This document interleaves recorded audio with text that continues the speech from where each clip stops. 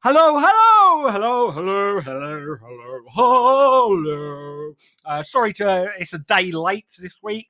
Had a few loose ends had to tie up, a few things had to nip in the bud.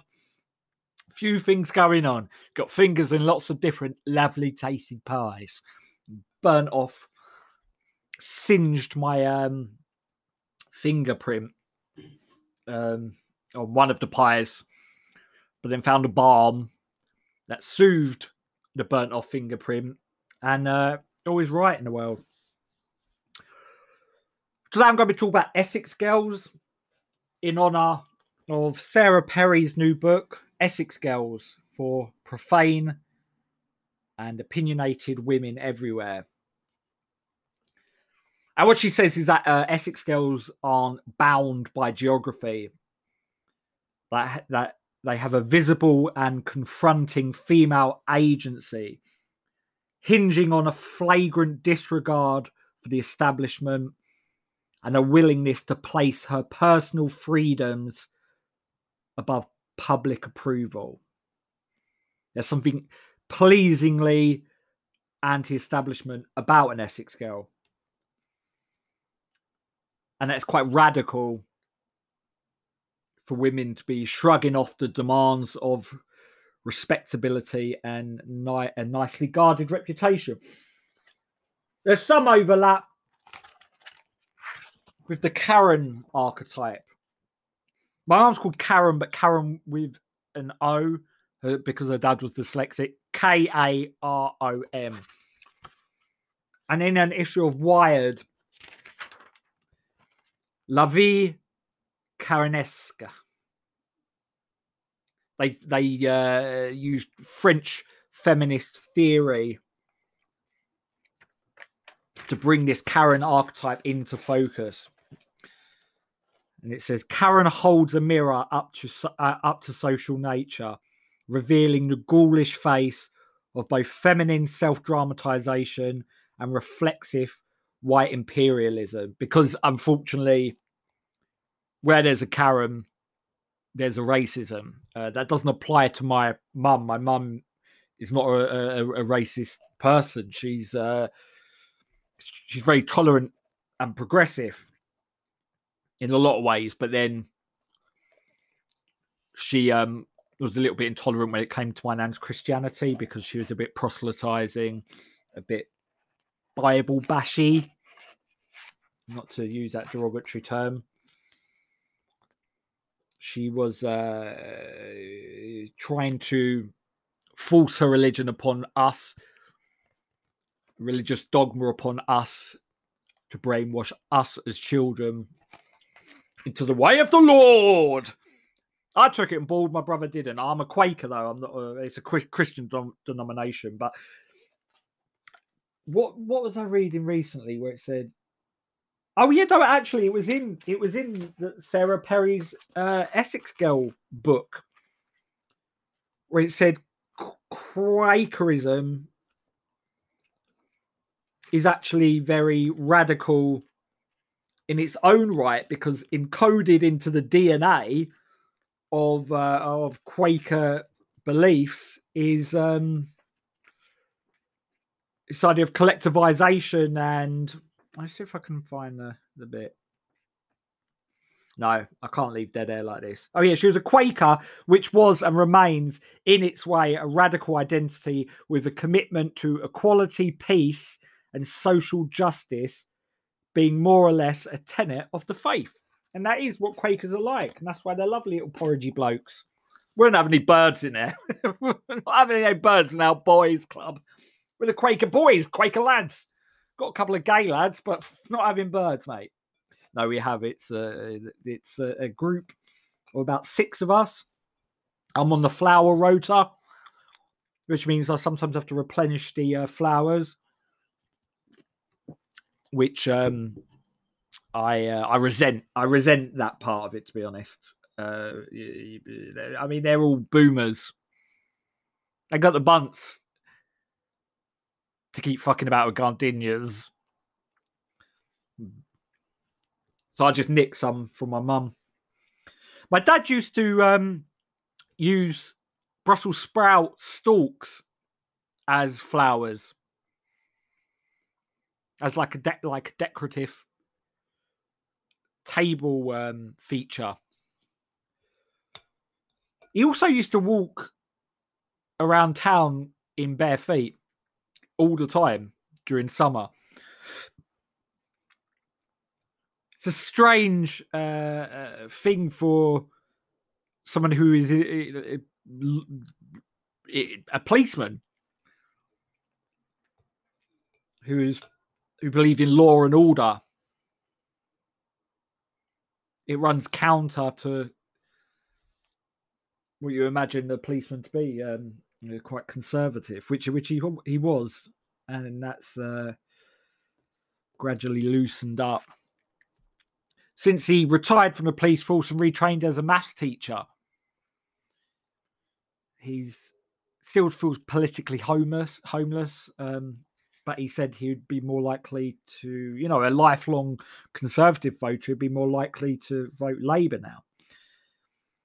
And I love the Essex archetype. Like I've spoken before about my mum encompassing that Essex girl archetype, unapologetically bolshy Essex mum who very much wears the trousers in the family, beat up two guys with a tambourine, so godchildren called her Biff.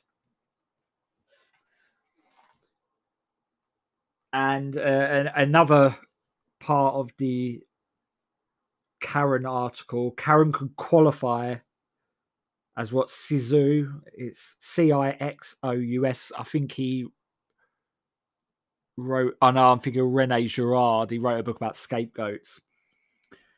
Cixous praised as an admirable hysteric, one who, in Kristeva's view, subverts at a fever pitch the master discourse of rules and regulations. Fuck those rules! Fuck those regulations! I'm smothering it with my tit. Gotta flop out a top. Mate. Big tit. Go ram it down your throat. Gonna ram this pointed sack of fat down your throat till you choke. That's what you get for trying to enforce your rules and regulations. And that's what you get, Mr. Train Conductor, who tried to snatch a ticket from my mum's hand before, and he looked like Penfold, and she's quite short and round as well. So she chased him up the aisle of the train and whacked him over the head with a copy of Heat magazine. And then when she came back, I was sitting there about 15, 16 years old, eating my Kit Kat, trying to pretend that I wasn't involved in this in any way. And she turned around to me and went, "Oh, so you just got to sit there and do nothing, you absolute fucking baby." Thanks, Mum. I don't know if it has said that aggressively, but that's how it felt in my memory. Very, very, very, very demeaning. But Mum is actually a good mum. She's a wonderful mum. And as I write in the recent chapter of my book, and this is about a conversation I was having with woke feminist geezer, Rich Wilson, who's got an incredible podcast called Insane in the Men Brain, and now Insane in the Femme Brain. So one's about talking to men about mental health, and now he's started an accompanying podcast where he talks to women and non-binary people, also about mental health. He keeps saying he's going to get me on the podcast, but he hasn't yet. And I don't know if it's because I stink, or if it's because I yarp on for a good 10 minutes before I find a thread, and so start to be coherent. But he ain't got me on. I'm only joking. He's got a lot of brilliant people, and it's during a pandemic when you have access to people with big profiles who wouldn't usually have access to in normal times. So here I say, I go on to meet comedian Rich Wilson down the park to walk Alan, a Bichon-free terrier cross. It's the 1st August of the pandemic. We're wearing masks and keeping our distance. And there's an enduring struggle between my individual anarchic psyche and the laws that make civilization possible. I wholeheartedly support any measures to reduce deaths, but as there's no research to prove canine to human transmission, the park's dogs on leads rule seems arbitrary. So Alan is left to gambol freely, his cumulus ears astride his head. Go forth and lick knobs, dog knobs. It's a defiant part of my personality I inherited from my mum, a petulant non-conformance with set standards and procedures. Some righteous impulse towards disorder that I also extend to the people I care for to enable them to be lewd, disruptive, and antisocial without the repressive and sometimes necessary authority of the other carers or family members. These were men, Thomas Merton wrote in The Wisdom of the Desert, that believed to set oneself apart, that believed to lets oneself drift along, passively accepting the tenets and values of what they knew as a society was purely and simply a disaster. And that's the justification I gave for myself when I went to a youth hostel and nicked some scrambled egg from the breakfast buffet. My pockets are full of egg because I'm a mystic. And this mentality, this petulant non-conformance, is it comes with the privilege of being a white male in society. So it's not very sort of cutesy and girl boss-y when I do it. Like when my mum does it, it's slightly more acceptable being a middle-aged woman in society who is someone who may be overlooked or ignored or pushed to the sidelines. And so for her to be vocal, to be audible, to barge your way into someone's the center point of someone's vision, it's kind of fine, but for me to do it, it's obnoxious. But yeah, I'm against. Like, I can't stand foffing. Me and Michael spoke about this, foffing or jolly hockey sticks, palatable naughtiness. Like Amber Rudd's daughter, what's her name? Her. And it gives the appearance of being transgressive and a breach of social politesse, but it's very controlled and stage managed. Just goes, it's permissible Little Englander smuttiness. Like, I once worked with someone who said she was going to shove a milk bottle up my arse and stamp on my coccyx. And she'd often swipe her groin with her hand and say how much she stinks like shit. I want to see more of that on TV and radio. Seems some people as well get on stuff who sort of advancing, progressing in the comedy world. Who, it's one person in particular, and that person doesn't deserve anything.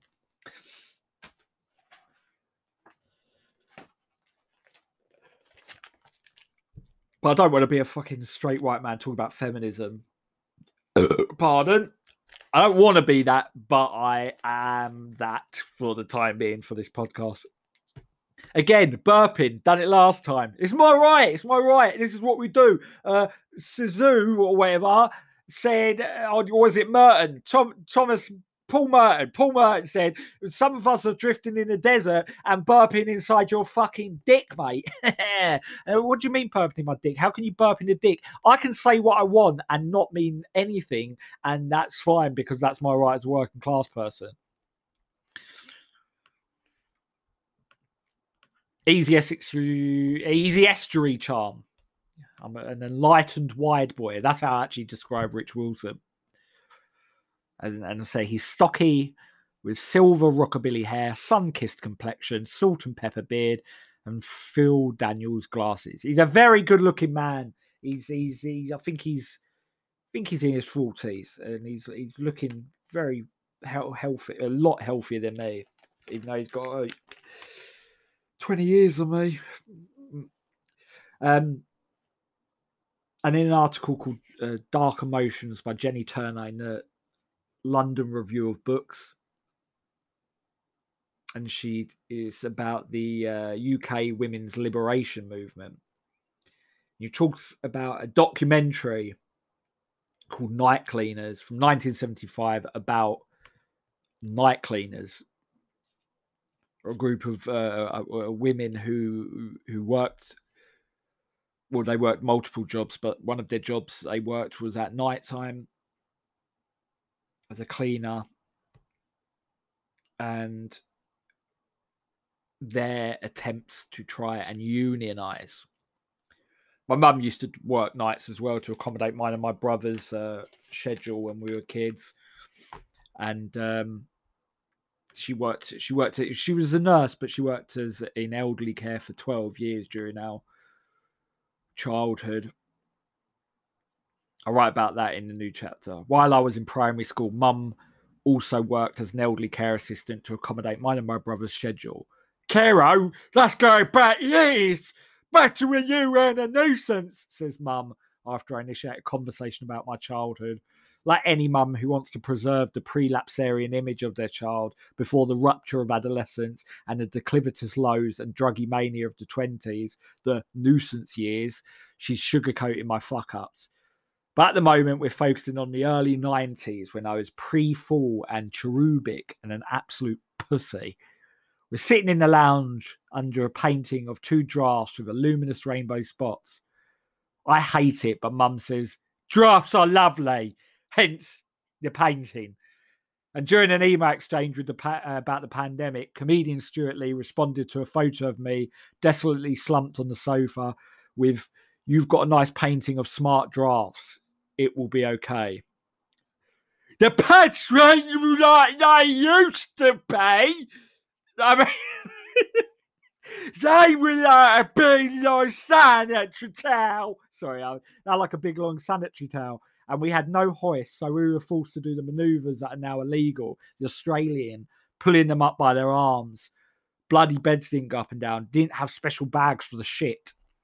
During one of my Chicken Little episodes, afraid of bombs or guns or people toe punting seahorses, because in the previous chapter I spoke about being worried that Saddam Hussein was going to bomb all sea life, I was picked up from school and taken to the care home where Mum was on a shift. I had a magic eye painting and asked the elders, their vision fogged by cataracts, if they could see the lion. They couldn't even see me. For a moment, I was Princess Diana on the mantelpiece.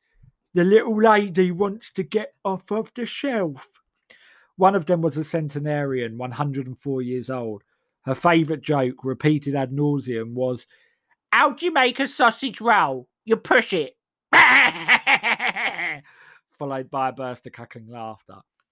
There was a picture of her as a baby with Queen Victoria, and she was a teenager when the Titanic went down, Mum continues, a slight perkiness in her voice, fondly recalling this ancient friend. And she had 9 children, and all of them had died except 2. Well, if you're going to choose to live to 104, I say. And she used to say, "My boys are coming in," and they were like 80 and 82. And dead, I reply. No, they were the alive ones, though they looked dead. But she still saw these 2 old men with stoma bags as her little boys. And she lost her husband. She lost loads of children. If you lived that long, I mumble. Her face was really craggy, deep lines, deep recesses.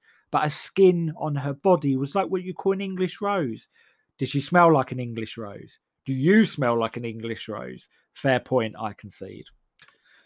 And in this article about night cleaners, I'll read out this extract. Night Cleaners, the legendarily hard to watch documentary, and I think it was quite avant-garde. That's what it is. That's why it's hard to watch. And like jump cuts, long breaks of blackness, harsh juxtapositions of sound and image, and Scott Joplin's Maple Leaf Rag soundtrack in it. and everything is difficult and uncomfortable and unpleasant, and everyone is tired out and knows they're failing, including the filmmakers, who must have known that their work would be of no use to the people it's actually about. And we'll get to that in a moment.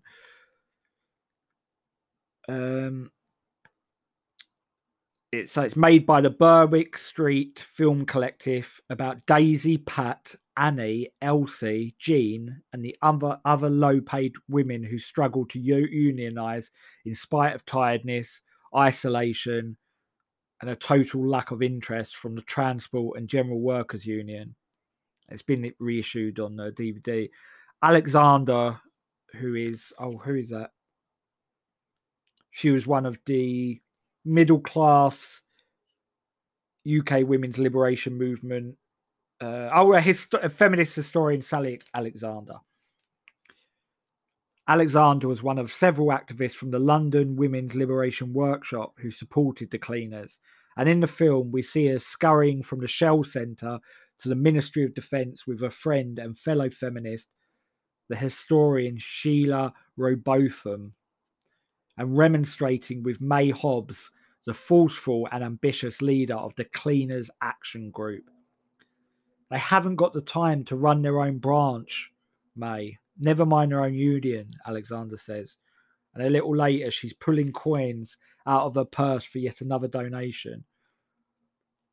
A class gulf existed between our lives and those of the cleaners, Robotham wrote in 2008. We were nearly all young, bouncy, in our 20s. The reality of the women's lives was remote from us. At the time, Alexander wrote that the dreary round of housework, interspersed with menial job during the day, then more housework all night for a pittance, with no sleep all week, aroused our sympathy and concern. And we're still seeing that. We're still seeing people of a certain social class who are dealing with societal issues that may be considered, if not irrelevant, then quite highfalutin and rarefied when compared to the day-to-day realities of people who are in working class or lower class conditions. And it's sometimes hard to reconcile the two perspectives, because, you know, some of these academics and people of that ilk are not immersing themselves in the lives of normal people. And this is where you can get a certain snobbery from the left, but then also a cynical, exploitative relationship with the working classes from cultural commentators on the right, who really are, you know, they're people who have had an elite education, but they try to slum it with the working classes and appeal to their sensibilities. But then both of them are equally condescending and